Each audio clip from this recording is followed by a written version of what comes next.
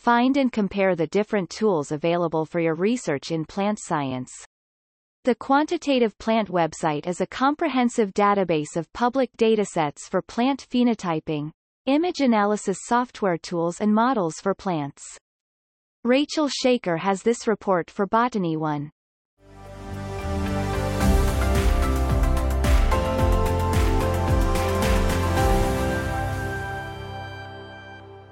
The Quantitative Plant website was developed to help researchers having to analyze plants to find the right image dataset, tool, or mathematical model for their research.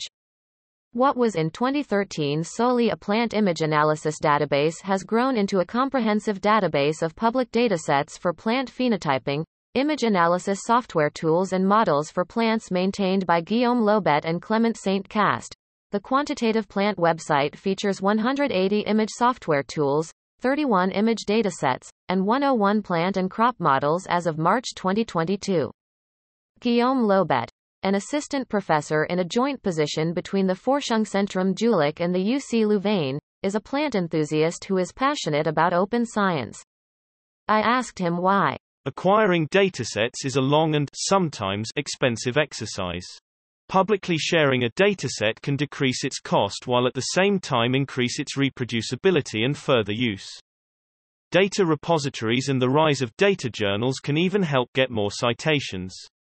Reproducibility is critical, therefore not only data should be open, but software and mathematical model as well.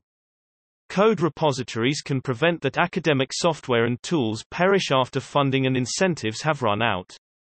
It provides more chances for long-term maintenance through collaboration and can help with debugging the code and version control.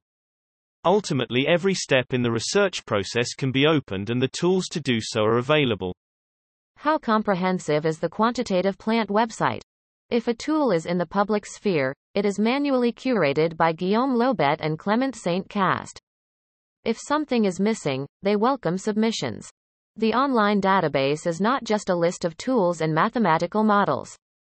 Each is presented concisely in a consistent framework and is described by their general characteristics, e.g., plant part studied, and uses, e.g. species studied.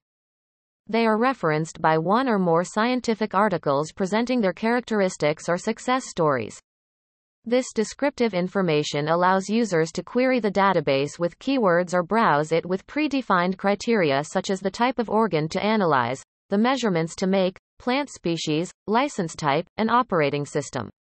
We believe public resource like this will provide a way to exchange and communicate about the development of new tools and models, but also facilitate collaboration and connection between the phenomics and modeling communities.